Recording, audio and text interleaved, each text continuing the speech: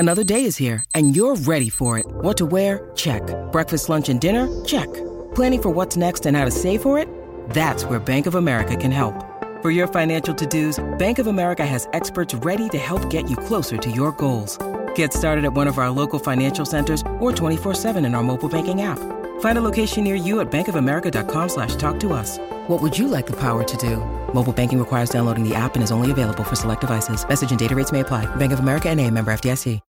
When you need mealtime inspiration, it's worth shopping Kroger, where you'll find over 30,000 mouth-watering choices that excite your inner foodie. And no matter what tasty choice you make, you'll enjoy our everyday low prices, plus extra ways to save, like digital coupons worth over $600 each week. You can also save up to $1 off per gallon at the pump with fuel points. More savings and more inspiring flavors make shopping Kroger worth it every time. Kroger, fresh for everyone. Fuel restrictions apply.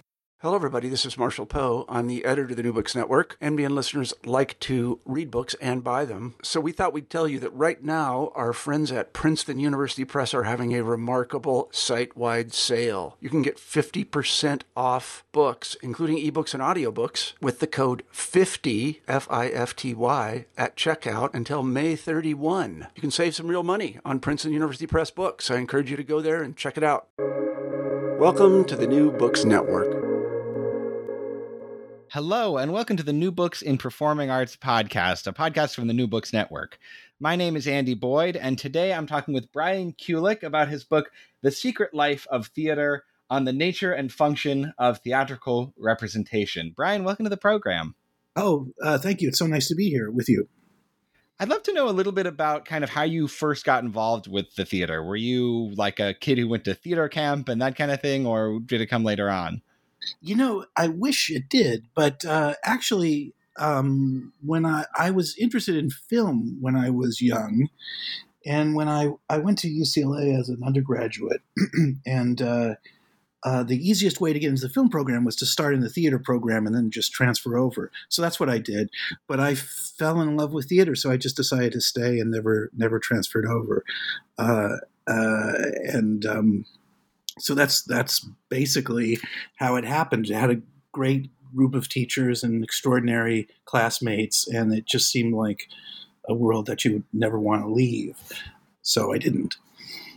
Yeah, I definitely found when I was you teach at Columbia where I went to grad school, and I definitely found that the theater kids were, as a whole, a lot more interesting, at least to me, than the film kids that I interacted with were. So I don't know if you had the same experience. Well, I was, ironically, many of my friends who were in the theater program went on to quite, amazing careers in film and television. So, and I may be the only theater guy, or a handful of us stayed in theater, but friends of mine, did Bill and Ted's Excellent Adventure, Lethal Weapon. My classmate was Tim Robbins. So it was an interesting, you could always bop over to the film program and do something and then bop back if you wanted. That's a pretty good list. What inspired you to write this book, The Secret Life of Theater? A couple things. I think the big thing was that when you start doing theater outside of school, you sort of move away from the why of theater, and you're really dealing a lot with the how. How do I make this work? How do I get this actor to do this? How do I get the producer to give me more money? How do I get an audience to pay attention? And when you sit down and talk to other colleagues, you talk about how are we going to make this happen? And it was how, all the way down. And so when and then I was really involved with the how of things. I ran a theater called Classic Stage Company for a period of time. And that was how, in all capital letters with an exclamation point at the end of it and like 10 question marks afterwards. And so after doing that for like 14 years, I just thought, I would like to take some time off and get back to the why of theater, and reconnect with what this thing is that I've devoted an enormous chunk of my life to. And that sort of happened simultaneous to rereading a wonderful short story by the South American Argentinian author Borges, a little story called Averroes's search. Averroes was the translator of the Poetics into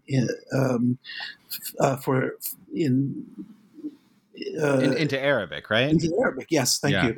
And they didn't have a theater tradition. They had a great poetry tradition at that point in time, but no theater. Theater wouldn't be for several hundred years after Averroes. So when he got to the terms, and this is true, this isn't made up by Borges, when he got to the terms comedy and tragedy, he had no conception of what that meant. And the short story tries to give this. It takes place the day that Averroes has to translate these two words, and the story gives him, over the course of one day, 3 huge hints at what they might mean. And those 3 hints were like rabbit holes that you could sort of plunge down as a theater person. And they really got to these big why questions of theater. And so the combination of exhaustion and then reconnecting with this Borges short story sort of was the magic alchemy that led to me wanting to sit down and try to write something. And I hope this question doesn't seem like too much of like a reading comprehension quiz, but what are the 3 examples that he encounters that are kind of hints for what comedy and tragedy might have been? Great. They're wonderful. They're wonderful. The first is that Averroes looks out his window and he sees children playing. And the children are interestingly enough, they're reenacting the morning prayer. So one child is performing the turret, one child is performing the role of the worshiper, and one child is performing the role of the person who's reciting the morning prayer. And the turret had to have been the little brother, I gotta think, right? Right. No one wants to be the turret, for goodness sake, right? And so that was the first. That's the first clue, and the second clue, which is my favorite of the clues, is he goes to a party where someone has just returned from China, and the traveler is talking about this amazing building that he was in, this lacquered house, where basically, as he describes it, you realize this is a theater. He was in a theater. He was watching a play. Although, again, the language and the words, they have no language or words for this phenomenon. And one of the guests is very confused, and he says, wait a minute. Are you trying to tell me, I'm paraphrasing, of course, are you trying to tell me that it takes the Chinese people 40 individuals to tell a story? Because he talks about musicians and people who perform things, and the traveler says, yes, it took 40 people to tell that story, and the host of the party says, well, we are far superior because it only takes one person to tell our stories. And I thought that really was what started me thinking, which is, why do we need, if we can tell a story, if we can sit around a campfire and tell a story, why do we need 3, 4, 40 people? Why do we need it? What do we gain when we move from telling something to showing something? What happens in that process? And then the last clue in the short story has to do with the recounting of a very famous story about 4 religious seekers who go to sleep in a cave and wake up 100 years later and don't realize it eventually. And that obviously has echoes to Plato's cave, although the way Borges sort of turns the whole thing on its head. And those are his big 3 clues. It's so funny. I feel like that idea that what we do in theater is we tell stories has become axiomatic and maybe even cliched, but it's actually at a fundamental level kind of just literally wrong. Like we literally do not, some Faith Healer by Brian Friel, tells a story, but most plays are up to something else, right? Well, I think obviously, there are many, I think, languages that happen when you're watching a theater piece or experiencing, let's say, experiencing a theater piece. And there certainly is language, is dialogue, and out of that and the conflicts of that comes a story. But there's a whole lot of other stuff other languages, the language of the body, language of tone, language of movement, that tell other kinds of stories and have different registers of meaning.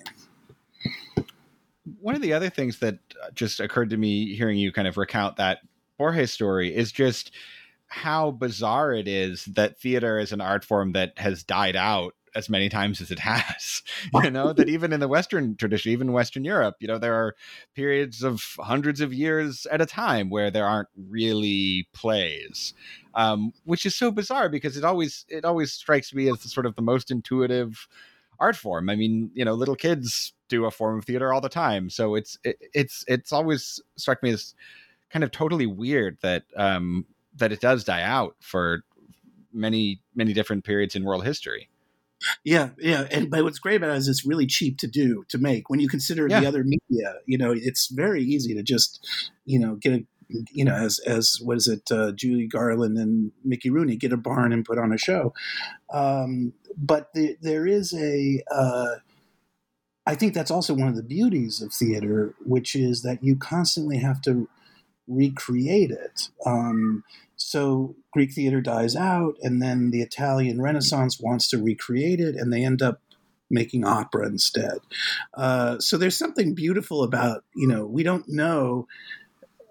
People say they know how Shakespeare was done, and we have the Globe Theater now, and we know some things about how Shakespeare is done, but we don't really know what the scale of acting was, what the size of it was, how hammy, or how real it was. Mm-hmm. We don't know how it was really spoken. There are no rules handed down. We've intuited rules. And so we have to make them up all over again. And there's something beautiful about that part of the equation of this collaboration over time between what was and what we are now.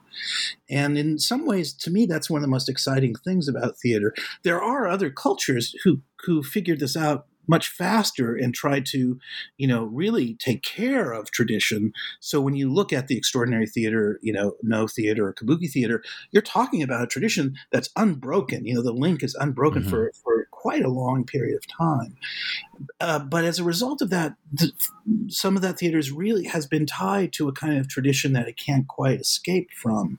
Whereas in the West, because of our short attention spans and things like that, we constantly periodic attacks by Puritans, etc. Yes, little things like that, little plagues, little things like that. And then as a result of that, we get to constantly reinvent Shakespeare or reinvent the Greeks or reinvent Chekhov. And I think that's also part of the fun of it, if that makes any sense. And Shakespeare seemed to have a really keen sense of the kind of pathos of that situation, of kind of constantly creating something that is temporary and will be gone by the end of the, by midnight. I feel like that's all over his play. I mean, I'm thinking of the last speech in The Tempest, but you could find it, in constant plays of his. Completely. And that's one of the beautiful things I think about The Tempest, and also ironically in the Borges short story, which is the failure of art, the fact that how hard it is to sustain an illusion. That's the thing that breaks Prospero's heart is, he puts on a mask, which Shakespeare was never a big fan of, but he puts on a mask for his son-in-law and daughter, and it collapses, and that's where he gives the great speech about, we are nothing more than dreams. Again, I'm paraphrasing, but and this idea that theater, constantly collapses, fails, is actually part of what's spectacular about it. When you watch a film is an interesting phenomenon, something in relationship to sound and light and what light does in a dark room, and you can fall down the rabbit hole of a film and never pull yourself out until the film is over. That doesn't necessarily happen in theater. In theater, your consciousness is constantly being thrown backwards and forwards. It's in the event, and then the idiot in front of you moves their head or coughs, and then suddenly you're not in Julius Caesar, but you're in a over refrigerated theater, way too far in the back, and it takes you a while to reorient yourself. But that respiratory, that sort of that kind of it's almost like a in and out, like tides being drawn into the theater and then being thrown out of it, creates a very interesting kind of consciousness that I think is also a very important byproduct of what theater does, and why theater is, although traffics in many of the same aspects as film storytelling, is a radically different, phenomenologically different experience as a viewer. Mm-hmm. And that experience of kind of following a story but not being totally sucked in is really central to what Brecht is up to, Totally. In the 20th century. And you kind of draw a connection between Brecht's kind of awareness of the sort of shoddiness of theatrical representation and Shakespeare's, which you've already touched on a little bit. What do you see as being the kind of similarities between how Brecht and Shakespeare view theater, and what are the differences? I mean, they're obviously, Shakespeare's not a Marxist, but I imagine that there are more Simon of Athens, differences. you might think that he was a Marxist for a moment. Right. It was Marx's favorite play, but gosh, that's a wonderful and huge question. I mean, I think one of the things Brecht did, with a lot of help from the Russians, was really kind of, for the first time, although Shakespeare was doing it, that he articulated what the Renaissance and what the Greek theater was doing, which is that you're in the story and then you're out of the story. He calls this the alienation effect. You're in it and then you're thrown out. And he really loves this idea of being thrown out, because in the moment you're thrown out, you become critical of what you've just seen. And so most of our days, we're in something, we're in work, we're in a game, we're in our television show, we're in. And something has to happen. We're in our cars, we're driving, and then we get into a wreck and we're thrown out of our driving state, if this makes any sense. Mm-hmm. So Brecht was really fascinated with these road bumps, with that sort of slowed you down or made you stop and made you think. And in that process, what starts to happen is you start to realize how in a play is a construction. And literally it's flats and scenery. But reality, New York City is a construction. It isn't. This is the distinction that Heidegger makes between the earth and the world. The world is a construction. The earth is the earth.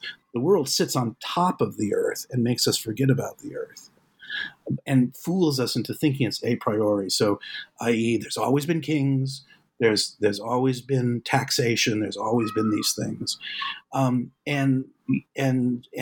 we're just in that world. But if we get thrown out for a moment and look at it differently, we start to see the seams, in the flats on theater. We start to see the seams of our own reality, which doesn't have to be the way we were taught in elementary school.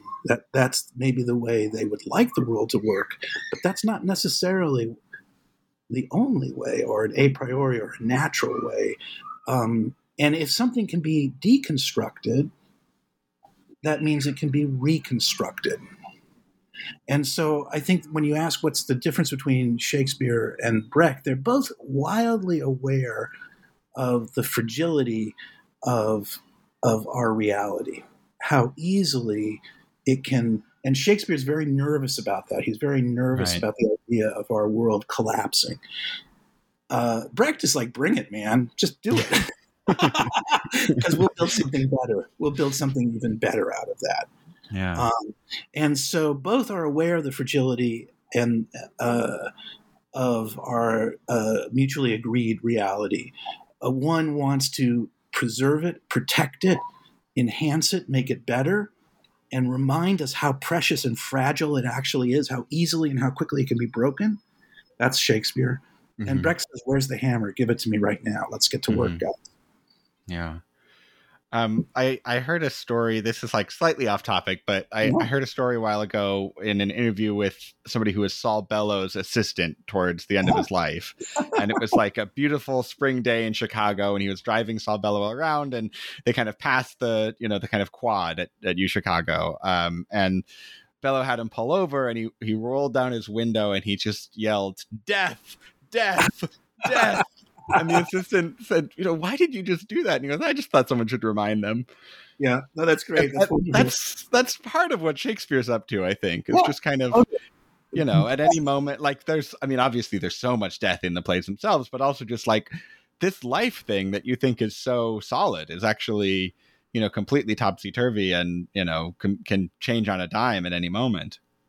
Totally. One of the things, one of Brecht's famous quotes is, sometimes you have to say no so loudly that the audience stands up and screams, "Yes, God damn it!"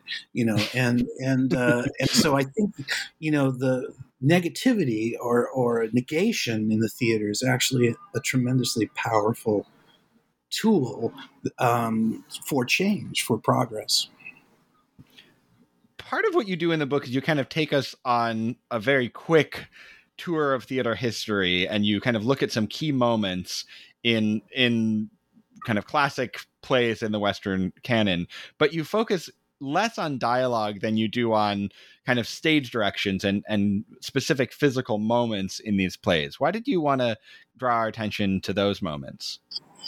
Well, I'm a director by trade, so of course I'm going to be sometimes as interested in the stage directions as I am in the dialogue.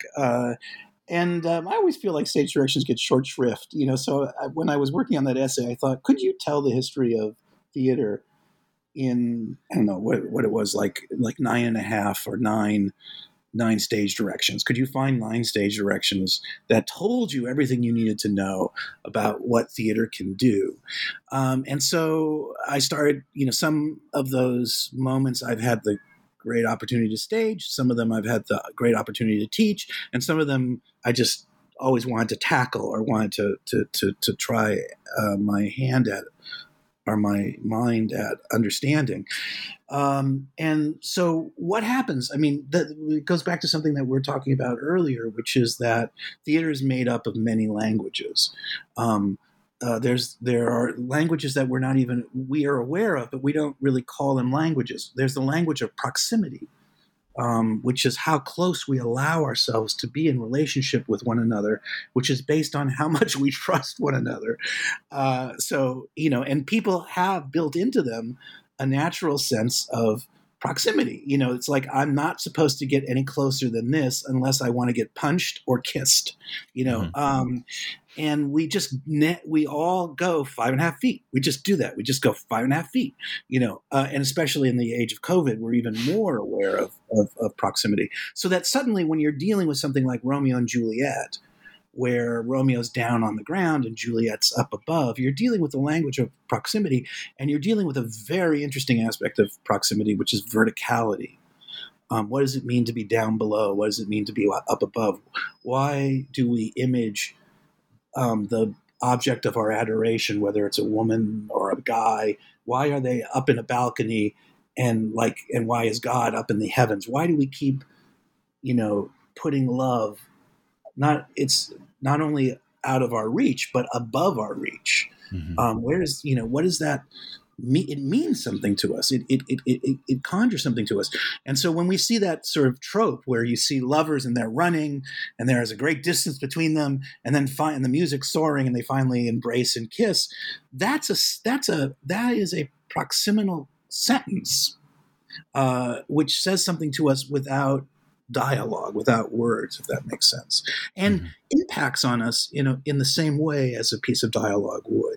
So the impulse to talk about stage directions was to say there are all these other languages: language of time, language of space, proximity, silence, all of these little things that we speak. We speak many more languages than we actually think we do, or intuit many more languages than we think we do. And that kind of spatial language feels like one of the kind of essential tools of theater that almost no other art form uses in the same way. Maybe dance or something like that, but that's really pretty central to what makes theater, probably. It definitely, the fact that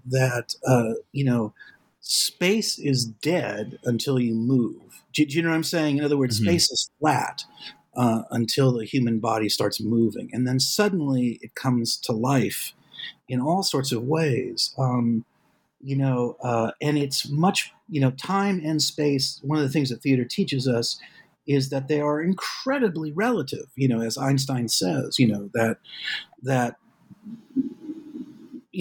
Happy Days and Macbeth are the same amount of clock time. If you do Macbeth right and you do Happy Days right, they should clock in at about 90 minutes each. That's clock time, but experiential time, felt time. Oh my goodness, Macbeth is a roller coaster ride, and Happy Days is this sort of infinite, endless experience. So suddenly, it's no longer time but duration that changes. And so, you can have that feeling in a film as well. There's no reason why you can't. But the concrete, palpable, the moment when the three sisters pose for a photograph, and we've all had this experience where it takes the photographer way too long to snap the picture, and in that moment, time becomes manifest. We feel time as a palpable, concrete thing. It comes out of the shadows where it's been hiding, and you suddenly get a glimpse of it, and you go, "Oh my God, there's this phenomenon called time, and it's present. We're so in it, we keep forgetting about it." And so theater helps you reconnect with those moments, if that makes sense. It reconnects you to these things that in the rush of life or we tend to forget. The habits that we form dull us from the kind of extraordinary wonder of what it means to actually be alive. And so part of these different languages that theater speaks, part of what they're trying to do is wake you up, remind you for a moment about these wondrous aspects of existence. And you point out that part of how theater does that is by just being, so much more stripped down, even in a very lush, lavishly detailed production of like a Doll's House or something. It's still going to be much less cluttered than an actual living room. Theater is always sort of a pared down representation of reality, and that process of selecting details and kind of highlighting them is part of what charges them with meaning, right? Oh yeah, everything means more because there's less on the stage. Oftentimes, when I was going to school, when I was back at UCLA, and I was contemplating the difference between going to film and theater, the critic David Denby wrote a very famous article for the New York Magazine called "Why I Hate Theater," and I read it and I went, "Oh my God, this is I should write an article saying why I love theater," and I would use all of David Denby's examples because what he hated was exactly what I love. Like, for instance, he said, he can't stand Willy Loman and Death of a Salesman because he's got those two suitcases.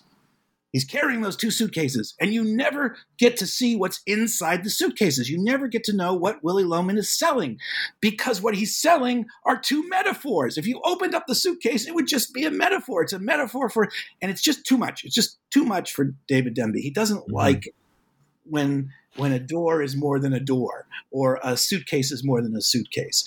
And the extraordinary thing about film is film domesticates everything in the same way that we domesticate many of the things out of habit. So doors, suitcases, books, windows, they just become things, right? But in the theater, if you only have a door, oh my goodness, suddenly that door is very important. It starts to mean more. And that's one of the beauties about when you're dealing with certain writers like Brecht, like Molière, like Shakespeare. They choose these elements, and that's the only thing. And that letter suddenly becomes a character in of itself. Or if you see what I'm trying to get at with this, the handkerchief in Othello, or yes, oh my God, that's a great example where suddenly these things just mean more. The red carpet that Agamemnon walks on isn't a carpet when it's rolled out. It's suddenly, is it the blood of all the men that was spilt, from the time that he was at Troy? Is it a premonition of the blood that of his own body that's about to be spilt moments from now when his wife stabs him or actually hacks him apart with an axe? So things in the theater, because of the stripped down nature, have the opportunity to stand out, be ecstatic in a way, in the oldest form of that word. They stand outside, and you're able to suddenly, they start to just simply mean more than what they do in our day-to-day life. That sense of a symbol having multiple meanings seems to be something that was just kind of occurred very naturally to a lot of ancient civilizations. You point out ancient Greece, but I think you could probably say the same thing about ancient Egyptian art. And if we had more traces of their theater, maybe that would be true of their theater. That feeling of, it's not just a metaphor where one thing is standing in for something else, but it's this sort of rich combination of kind of bundled meanings, right? Oh, yeah, totally. I always feel like a metaphor is like a magician's hat trick. Uh-huh. It's a hat. No, it's a dove. It's always about changing one thing into another thing. And there's a lot of fun with metaphor.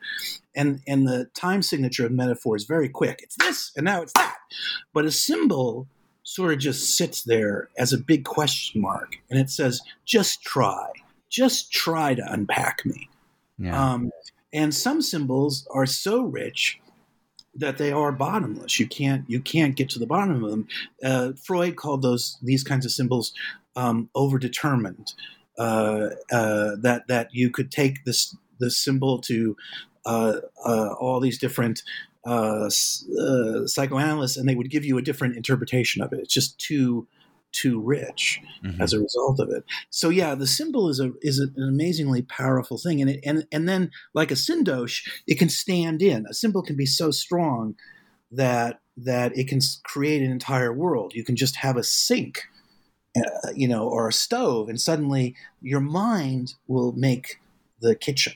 Right? That's another thing that that's one of the fundamental differences between how film is usually done and how theater works. Is we don't need necessarily to have the entire kitchen and it's actually maybe slightly more interesting if there's one symbol, one element that creates the entire world and we collaborate in that creation. Mm-hmm. That's where I think you start to get to the real magic of theater. Theater is an interesting thing. That it keys into something that we just do as human beings that is so profound. When Vygotsky, the great Russian neurologist, says this. Children, when they're learning language, a stick is a stick is a stick is a stick. It takes a long time for a kid to learn that this stick has a name, and that name is stick. And every time, and that's what it is, and that's the way it's going to be. But then at a certain age, they go, this stick can be a horse. And then suddenly, oh my God, now you're in the realm of metaphor. Now you're in the realm of invention, where we can take one thing and turn it into something else. And so when you deal with certain kinds of theater, whether it's Chinese theater or whether it's theater complicité, one of the things that happens is because that kind of theater is metaphoric, the stick is a horse, it returns you to that amazing moment when you're 6 years old or 5 years old, or I don't know how old you are when you make that epistemological leap, but it's an amazing moment, and you can still get an adrenaline rush. Even I do as an altacocker, as a 60-year-old, when I'm asked to see an overturned Anwa and imagine that that's a boat in the ocean. Mm-hmm. And I just get as happy as can be. I just get giddy over being asked to participate in making that meaning.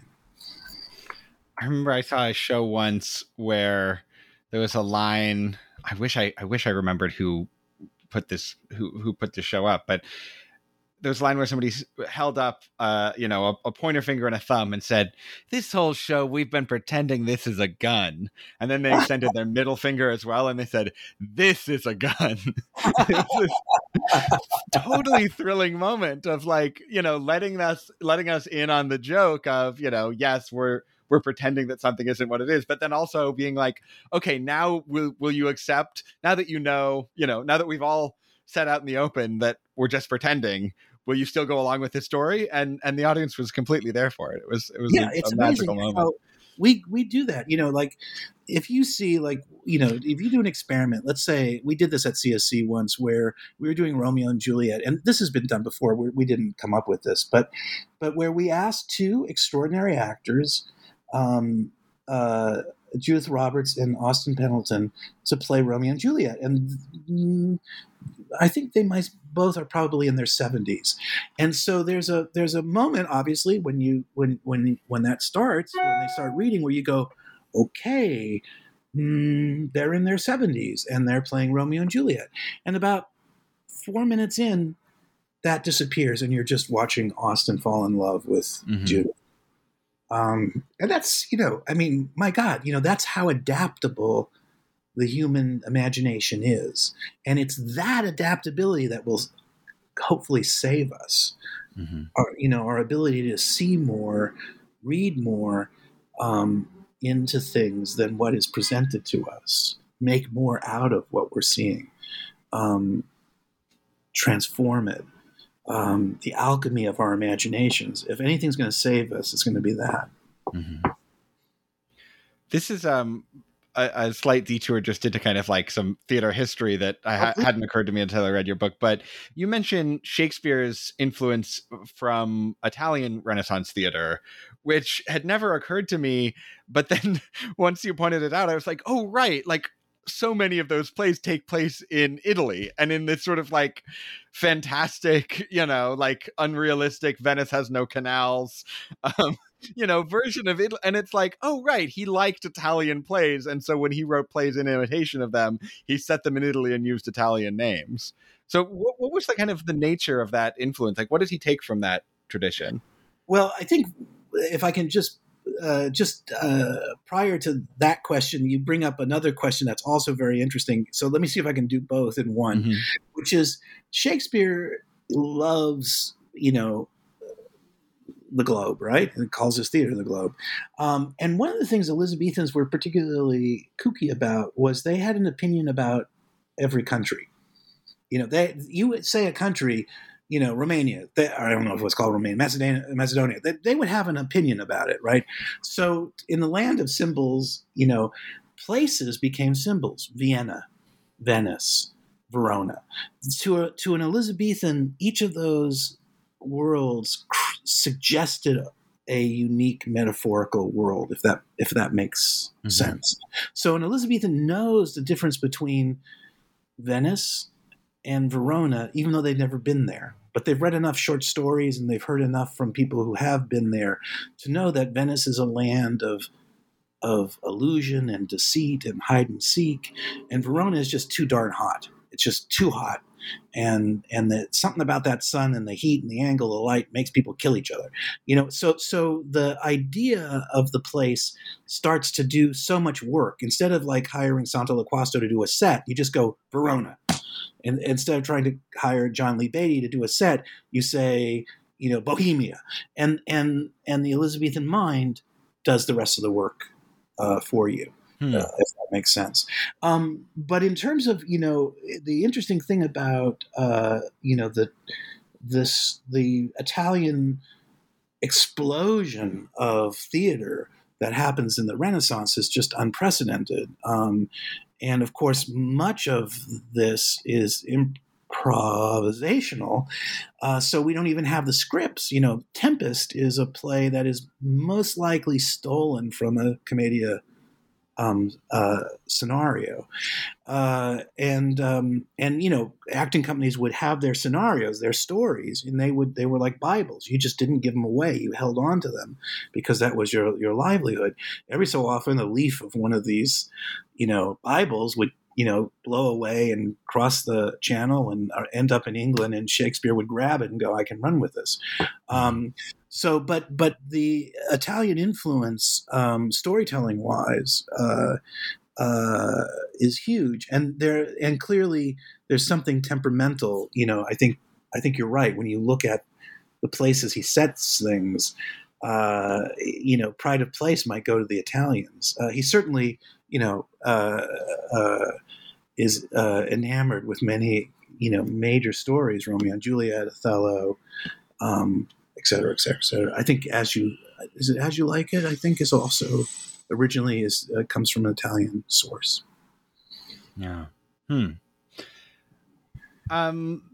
what do you feel like? What kind of like, I don't know, techniques did he learn from that tradition? Do you think? Like what kind of? I mean, was it plotting? Was it character? What things did he learn from Commedia? Well, I think the thing about Shakespeare is that he's, the Renaissance had a notion that he was very good at, which is a concept called lively turning. And what this meant was you take the source material, but you turn it, and so it's not about being original, coming up with your own story. It's about taking a story and flipping it in a way so that, for instance, in Winter's Tale, the source material by Greene, the Leontes figure actually does go to sleep with his daughter. So that's the tragedy of it. And Shakespeare takes that same story, flips it, and of course, Leontes recognizes his daughter, and then he's reunited with his wife, who's a statue and comes to life. That's where Shakespeare's invention comes in. So I think what Shakespeare is constantly looking for is great raw material to turn. Mm-hmm. And so what you get with the Italian repertory is, tremendous iconic moments. A guy on the street, a girl in a balcony. I can run with that, There are these sort of, the idea of the pastoral being in the forest, being, this is Italian literature 101 of the Renaissance. Arcadia is not only an Elizabethan trope, but it also has the pastoral, has its genealogy in the Italians. So I think it's that this is all the ingredients that he needs to get things going, and he finds some of the best ingredients for his theatrical sauces or meals through these kind of spices from the Italian repertoire. I wonder if part of the reason, I mean, it seems like you're talking about a lot of sort of visual moments. I wonder if part of the reason is because like those are the things that, if you're performing a script where the dialogue is improvised, the stuff you write down is we have to get to this certain set piece at the end of the first act. I wonder if it's sort of an inherently visual way of thinking if you're kind of working in that Commedia style. Well, even, but one of the things, because of the nature of how plays were rehearsed during that period of time, no one had a full script. Everybody had their role, literally a role, which had every line and their cue line on it. So no one had in their head the whole script. So they had to, just before they walked on stage, they needed to look at a couple pieces of paper that were posted that told you the order of the scenes in case you got confused. So you didn't walk out when Hamlet is telling Ophelia to get thee to a nunnery. Rosencrantz and Guildenstern don't just suddenly walk in and want to, invite him to see a play. So there is this kind of, and a lot of plays in Elizabethan times don't exist anymore, obviously. But we do have these pages. We can sort of reconstruct a very famous play at the time called Troy, based on the description of, so-and-so at the tower, blah, blah, blah, blah, blah, and this sort of thing. So there's something about the skeleton of a Commedia scenario and the skeleton of an Elizabethan show where you just have these big set pieces and you learn the order and then you do them. Mm-hmm. One of the kind of tropes of a certain type of contemporary discussion about theater is that everybody wants to kind of pile on Aristotle and talk about all the things that he misses or kind of oversimplifies or something like that. Which I understand. I mean, I certainly think he's had his place in the culture long enough, but at the same time, the Poetics is just an extraordinarily insightful book. And as you know, as possibly the first work of literary criticism in the Western tradition, it's kind of amazing how many of the things still seem interesting to us today. You make a connection I hadn't really thought about much before between how Aristotle writes about emotion in other works of his and how he writes about theater. Could you kind of talk a bit about the connection between those two parts of his theory?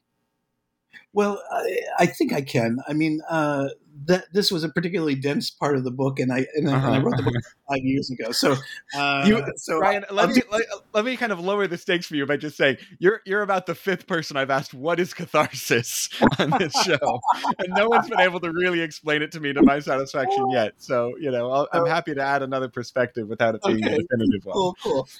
So basically, first of all, Aristotle, his predecessor and teacher Plato, as we all know, was not a big fan of the arts, and nor was he a big fan of emotion, and really spent a tremendous amount of energy in these Socratic dialogues dinging not only art but also the importance of emotion. And emotion needs to be reined in; it needs to be controlled by logos. All of these things. And so part of Aristotle's job, I think he felt, was to like speak up for emotion and to basically make a very strong argument, which now has been borne out in neurobiology, that we don't make decisions based on logic. I mean, logic is a part of it, but the tipping point is how we feel about it. And so what Aristotle ultimately is saying is, let's not throw the baby out with the bathwater. How you feel about something is part of the process of coming to a conclusion. And it is a very important part of it. And you can't disentangle thought and feeling. They're intertwined in a way that is just impossible. If you try to sever them, it dies on the vine, so to speak. So as a result of that, Aristotle begins to start thinking about, how theater works emotionally. And, he comes to the conclusion that a lot of Greek theater, the famous line that he says is that, it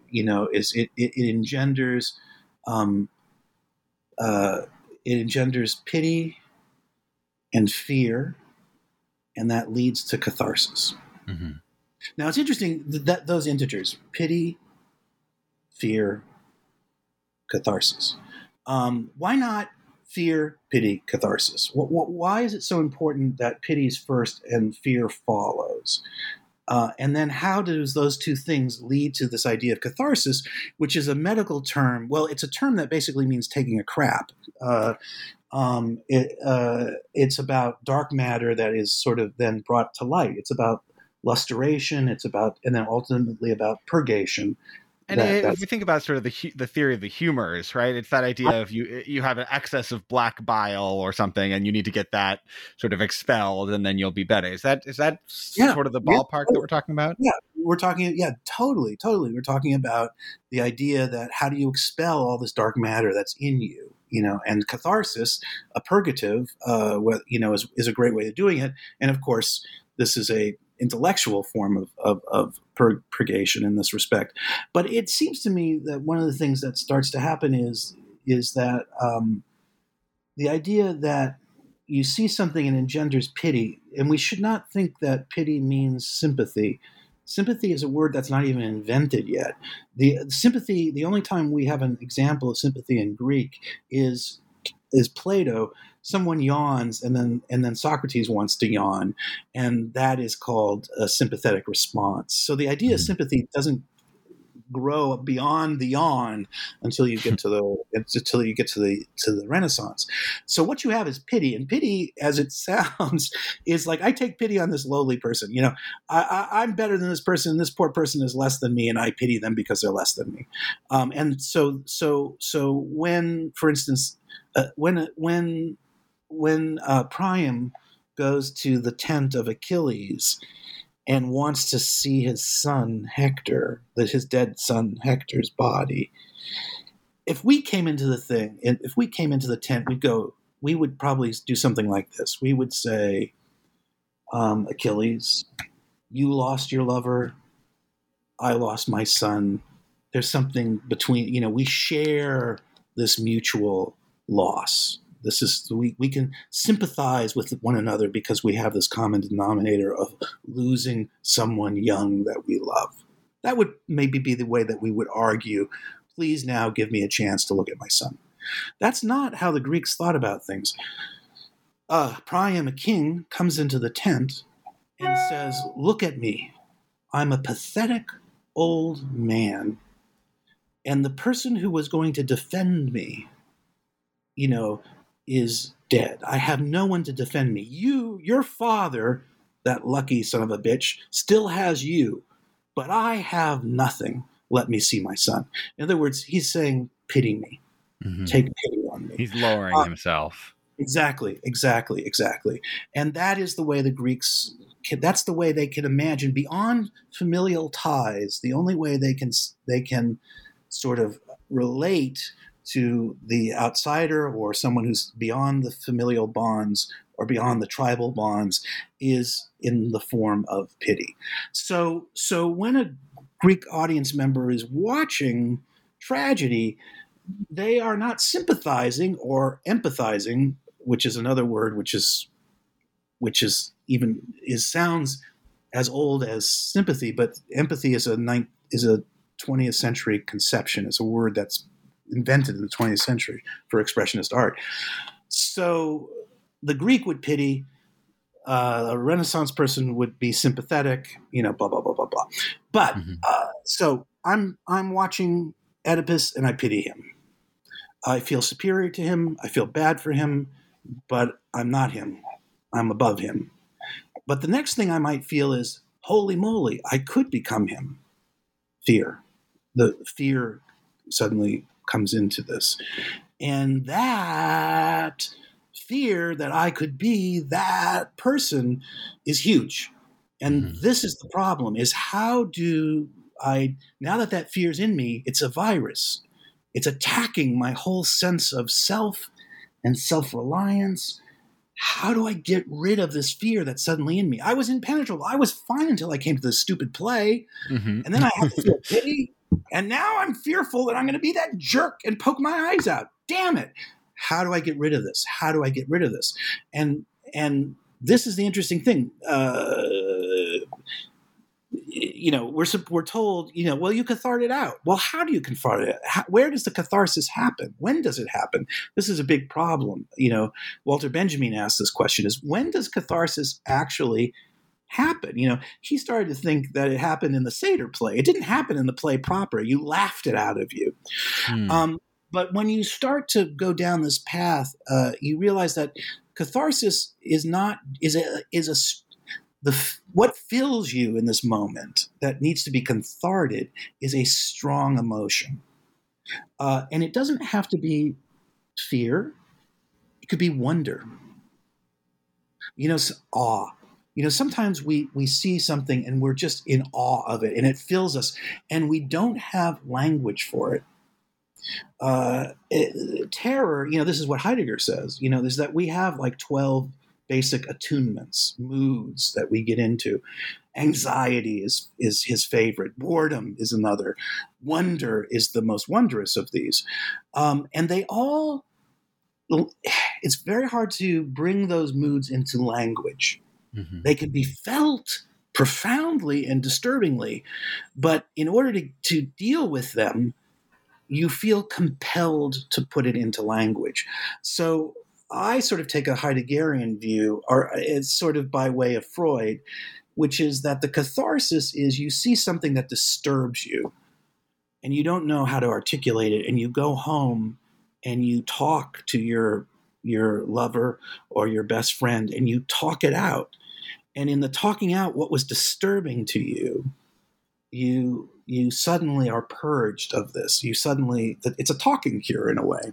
Mm-hmm. Hannah Arendt So said, it's the discussion after drinks that matters more than that's the catharsis. That's the golden moment. It doesn't happen in the play; it happens afterwards. And Hannah Arendt has this wonderful observation where she says that if you talk about heroism, bravery, it'll start to make you brave. If you talk about hope, it can start to make you hopeful. It won't last. Right? It doesn't last. But for a moment, you're talking about courage and you suddenly feel courageous. And so to me, Greek theater is exactly that. For a couple moments, you're completely disturbed. You don't know what to make of it all. You articulate it. You're purged of it. You're conscious of it. You've named it. You own it. And then you forget about it. And then you have to go back to the theater again to see it over and over again until you learn your lesson. Now, part of Aristotle's, like another part of Aristotle's sort of system of thought is when he in the Nicomachean Ethics, he talks about the sort of golden mean being the ethical ideal between these two extremes, of excessively cowardly versus being excessively risk taking. The golden mean between those is a proper amount of courage. Is that related to this idea that maybe part of what it's doing is you go to the theater, you feel these extreme emotions, and then you kind of get it out of your system, and you can be sort of more even keeled in your daily life as a kind of responsible citizen of the Athenian polity? Anger management was a huge issue, clearly for the Greeks, clearly, literally the Iliad, starts with the line, I sing of wrath, this is the big problem is wrath. Right. And at the very end of the Iliad, the last image is of a horse bridle, the idea of bridling one's passion. So you could say that, one could be very reductive, and sort of say that all Greek theater is anger management work. I don't believe that, but I had a friend who used to say, I can name, there used to be this thing, you're too young for it, but there used to be a show called Name That Tune. And the whole thing was, how many notes did you need before you could name that tune? I can do it in 3 notes. I can do it in 1 note, And so my friend, could get all these genres of theater or authors, down to 2 notes, so Chekhov would be live now, that would be the message, the takeaway. Shakespeare would be see better, right? And then Greek theater would be careful, or maybe be very, very careful, if you really want to do it. And so there is an aspect of, and this is where Sanskrit theater becomes interesting, because it's not as interested in the modality, in the attunement of anxiety or terror or fear, phobos, as the Greeks are. They're interested in another Heideggerian attunement, which is wonder. The miracle of existence, the miracle of being, and so they want to put the audience in contact with that. You see that in Shakespeare too. That there's something very, if you read Shakuntala, and then compare it, it feels, your first comparison would be, maybe Shakespeare's Winter's Tale, where what the late works of Shakespeare try to engender, they move away from tragedy and they try to engender another state that's very hard to articulate or bring into words, which is the wonder of existence. And so, but both the Greek theater and aspects of Sanskrit theater, which is a much more complicated and much more extensive, longer history of development. They're both interested in experiences that are hard to put into language. You see something, it moves you to the moment of the need to articulate it. And then it takes you to the doorstep of articulation and says, finish it. And then you have to name what you felt. And the Greeks are very interested in naming death. And Sanskrit drama is very interested in naming life, the miracle of life. Well, Brian, I think that's a great note to end on. There's so much more to get to in this book, but I want to leave something for the reader to discover on their own. Thanks so much for being on New Books in Performing Arts to talk My about The pleasure. Secret Life of Theater. This was really fun. I really enjoyed getting a chance to spend some time with you and talk theater. And could you, you mentioned it a little bit before we started recording, but could you tell us a little bit about the book that you have coming out next year? Yeah, I have a book coming out in January called Staging the End of the World, Theater in the Time of Climate Change. And it's basically looks at, theater has been interested in the end of the world since the world began. So Sanskrit theater, Greek theater, right away, it's interested in the end of the world. And so this book just tries to walk you through, the big epochs, and sort of show you all the ways the world has ended. Not to say that, and I'm making a very big distinction by saying world, not Earth. Mm-hmm. An empire, might fall, a world might fall, but the Earth remains. Thankfully, we are now at a point where actually we're destroying not only our world but also the Earth as well. So we're poised at a point where the destruction of a world, it will be the destruction of our planet, which means the destruction of all life. It sounds like a big Debbie Downer book, but actually the thing that is kind of beautiful about once you spend time with these plays is you realize that they're not about the end of the world; they're about the continuance of the world. Is mm-hmm. What values, what things are necessary to save the things you love. And every epoch has a very beautiful insight into ways of preserving what is best in humanity. And that ultimately is what the book is about. Well, that sounds great. We'll have to have you back on the show to talk about that one when it comes out next year. You're very kind. I would love to.